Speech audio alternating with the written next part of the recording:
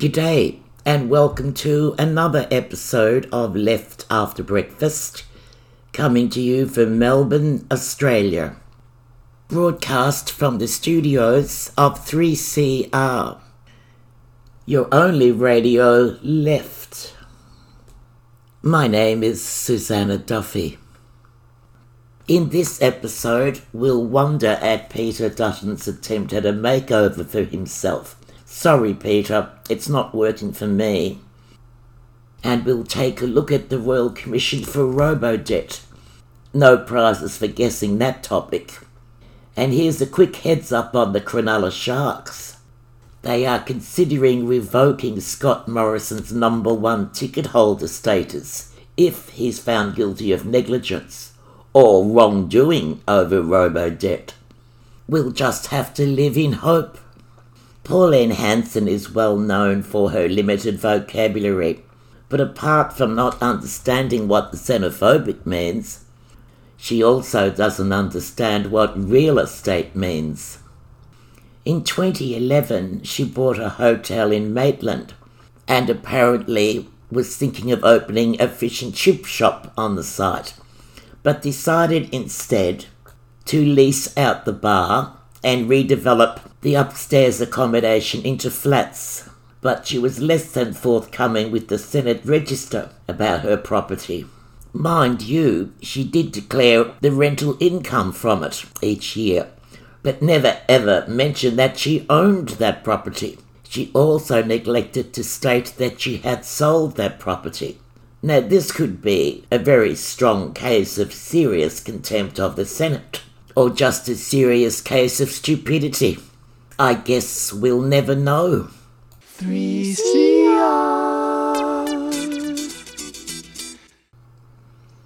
I see that Peter Dutton is going to remake his public image.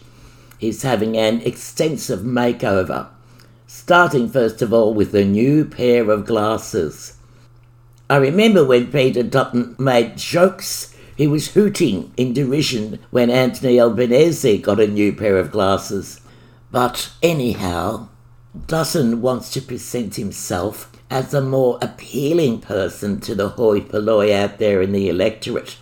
He has a nice video in which we see him and his wife enjoying the kiddies at their sports activities and how Peter just loves the great outdoors.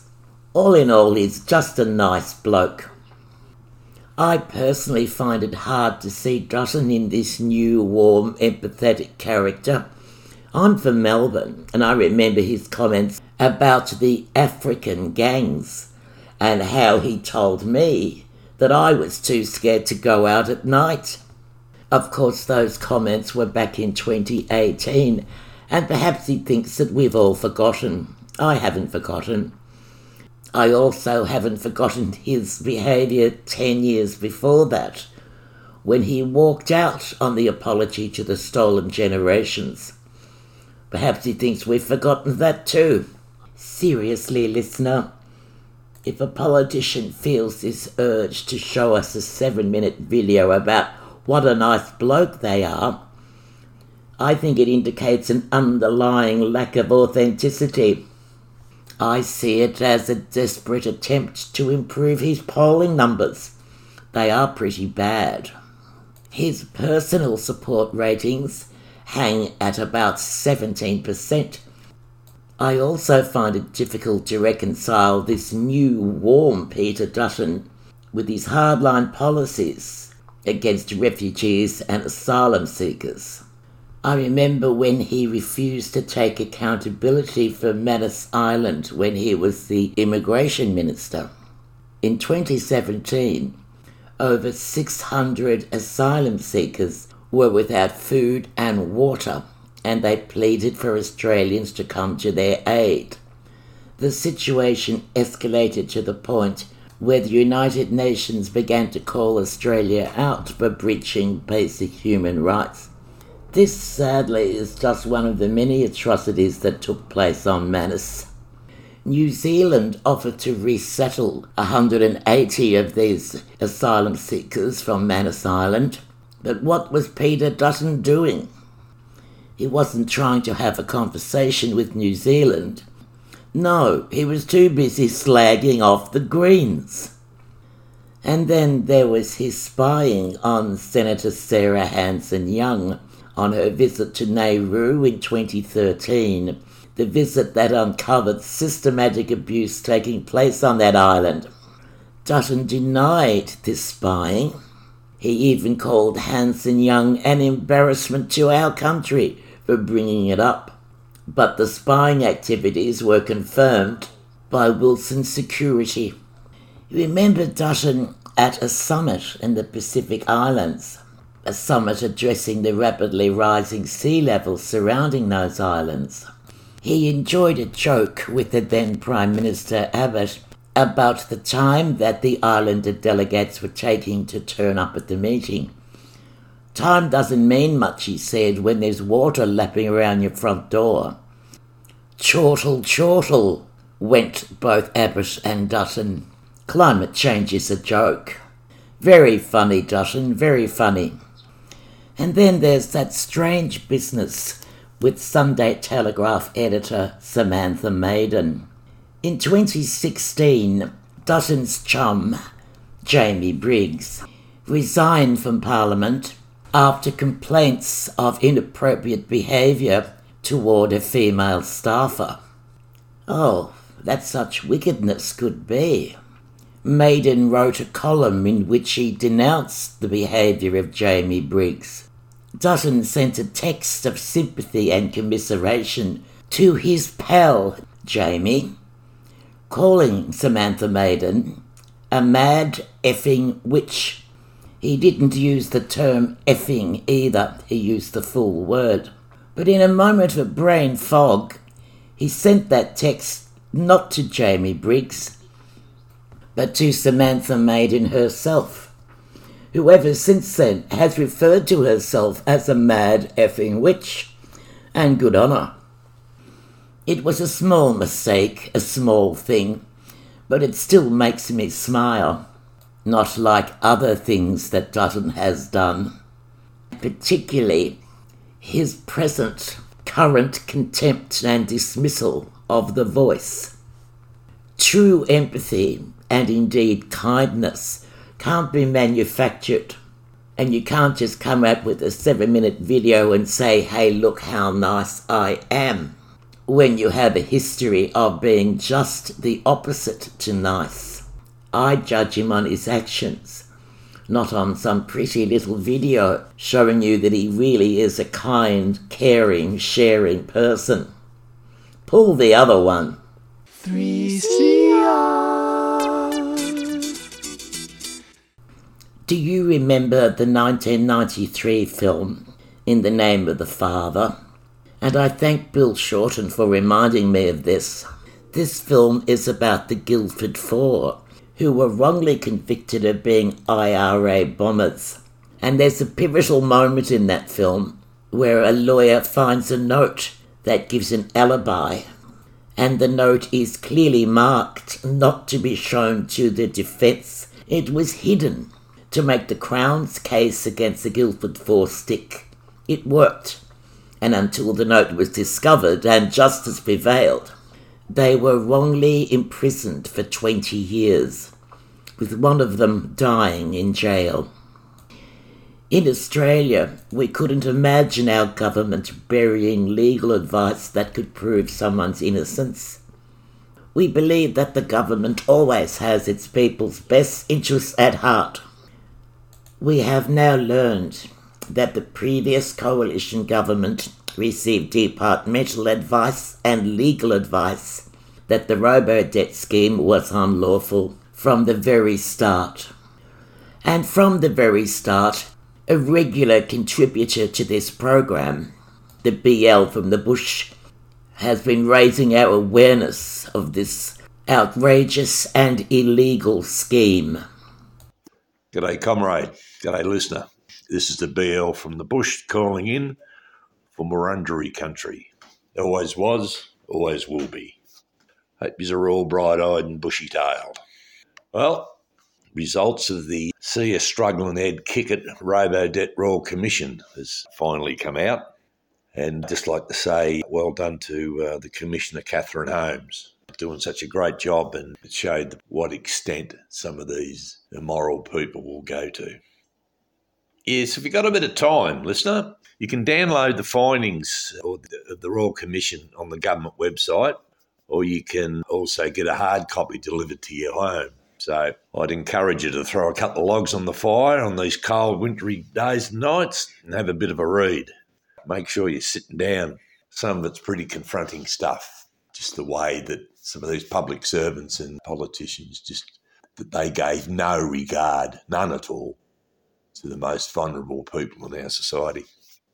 So just one of the things, listener, I'd like to talk to you about is the financial cost of the See a Struggling Ed Kick It Royal Commission. I've put together just a couple of figures. There's a lot more to come out of this yet because the overall cost of the whole thing is not yet known, but just a couple of things. So we'll start with the $2 billion. Now, that $2 billion up front, that was awarded to the people who were illegally billed and harassed and bullied by Centrelink, let alone the shamed and vilified by the Murdoch press. So then we've got the actual cost of the Royal Commission. That was $35 million. Money well spent in the end, but the whole focus here is that it should never have had to be. If public servants had listened to those around them, junior people, that right from the outset of this illegal scheme were told that it was wrong, it wouldn't work, but they were ignored by senior bureaucrats. And so, therefore, if they'd listened to that and done their due diligence and duty of care there, we wouldn't have been in the situation that they're in. Then is the most disgusting part of it all, or one of the most disgusting parts of it all, is the $2.3 million paid out for legal fees for politicians appearing at the Royal Commission. Yeah, that's really great, isn't it? You got these senior ministers who are on about 300 to 400 grand a year base salary. You know, that's not without all the other little lurks and perks they get. That was to pay for their legal representation because of their incompetence of making sure that they didn't compromise themselves. Well, so much for that. That didn't work out too well, did it?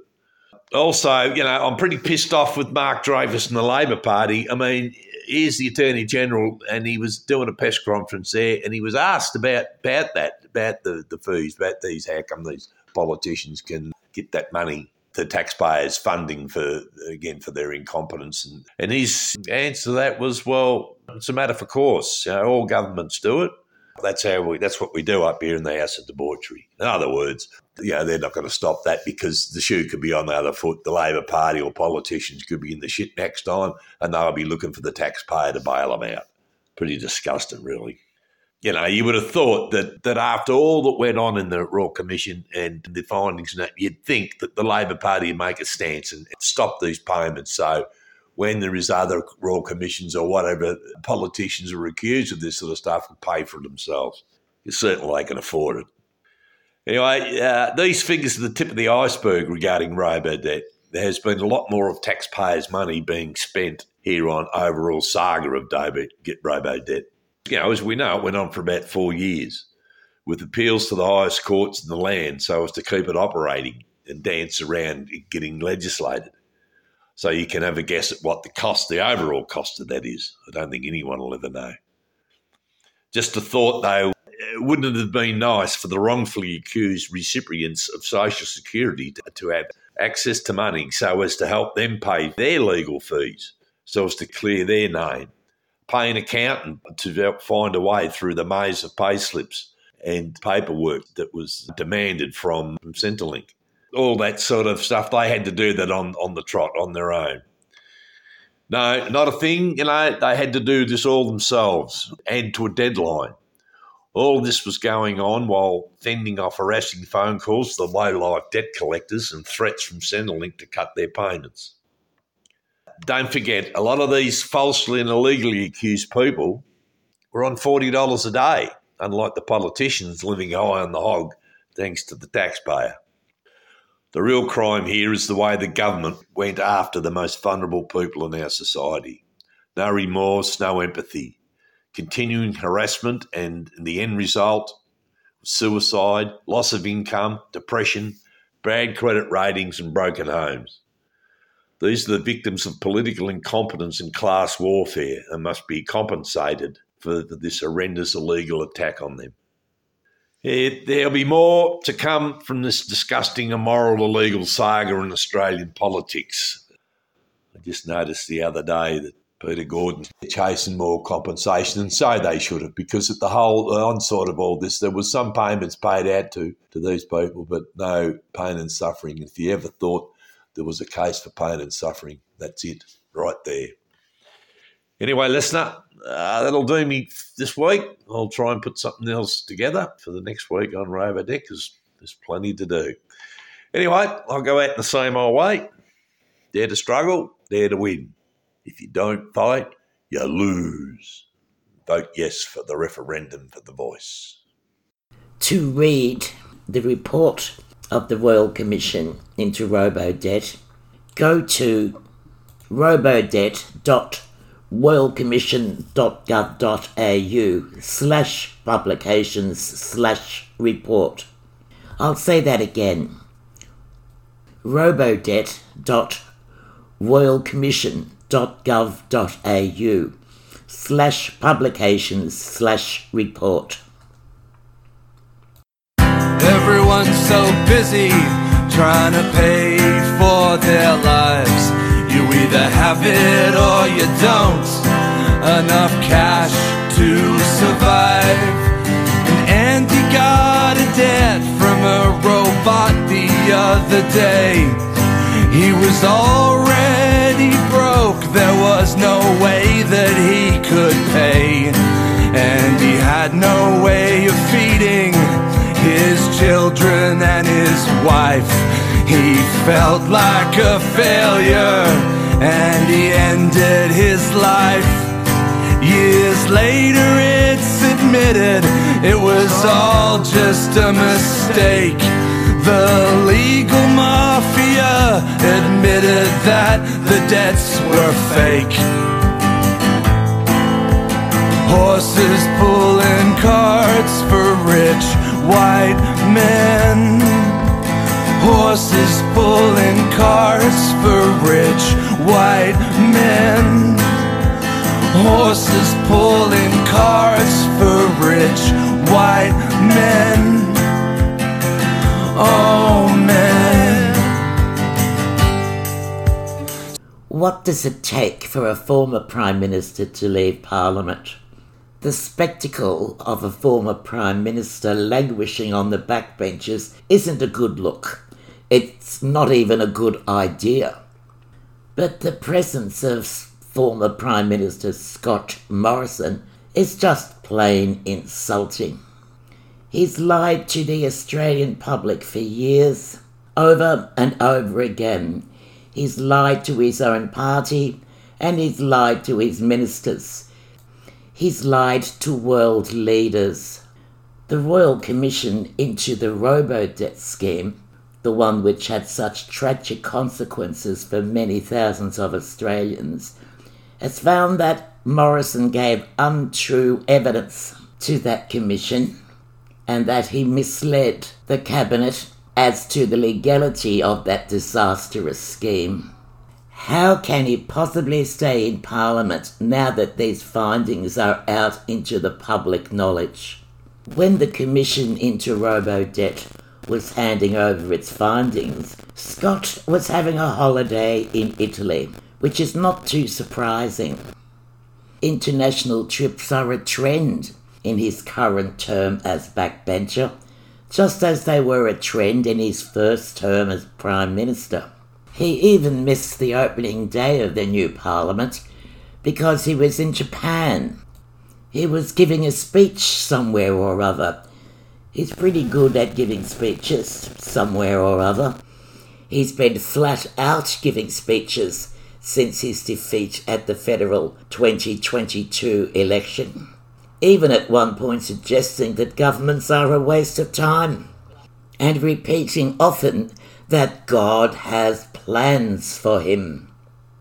The reason that he gets to make so many speeches all over the place is because he signed up with an agency called Worldwide Speakers Group, This is a US-based talent agency that organises speaking engagements for global thought leaders for a hefty fee.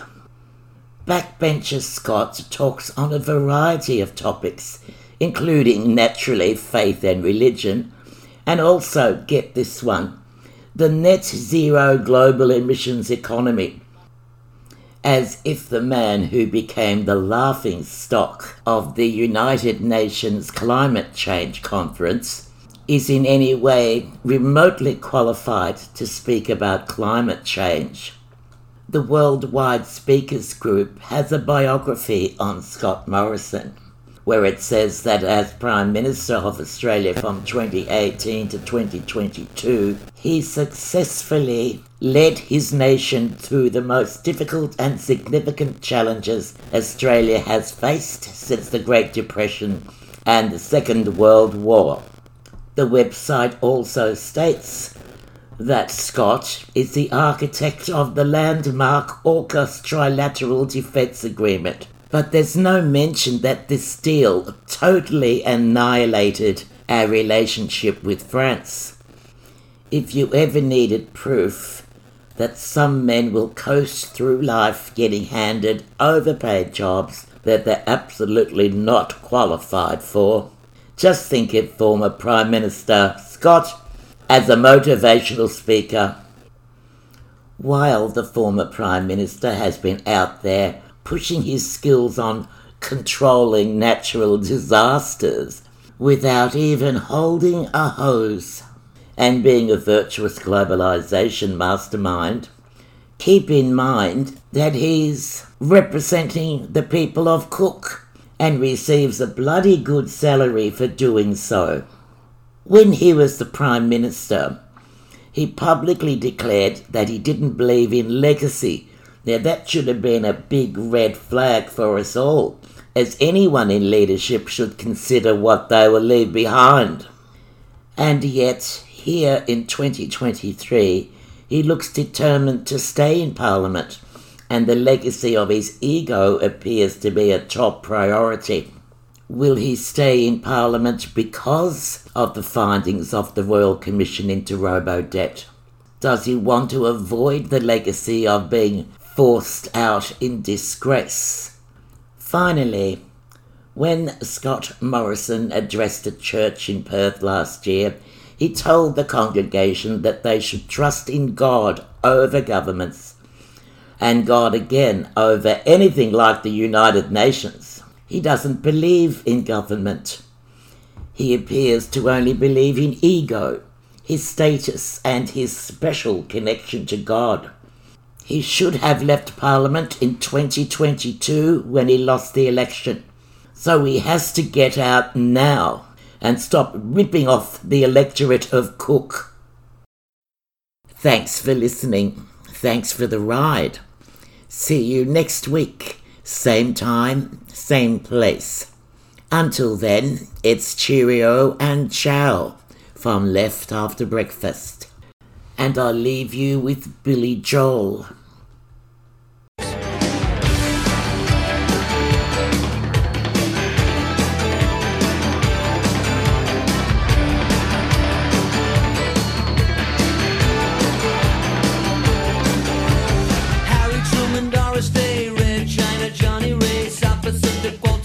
Joe DiMaggio, Joe McCarthy, Richard Nixon, Studebaker, television, North Korea, South Korea, Marilyn Monroe.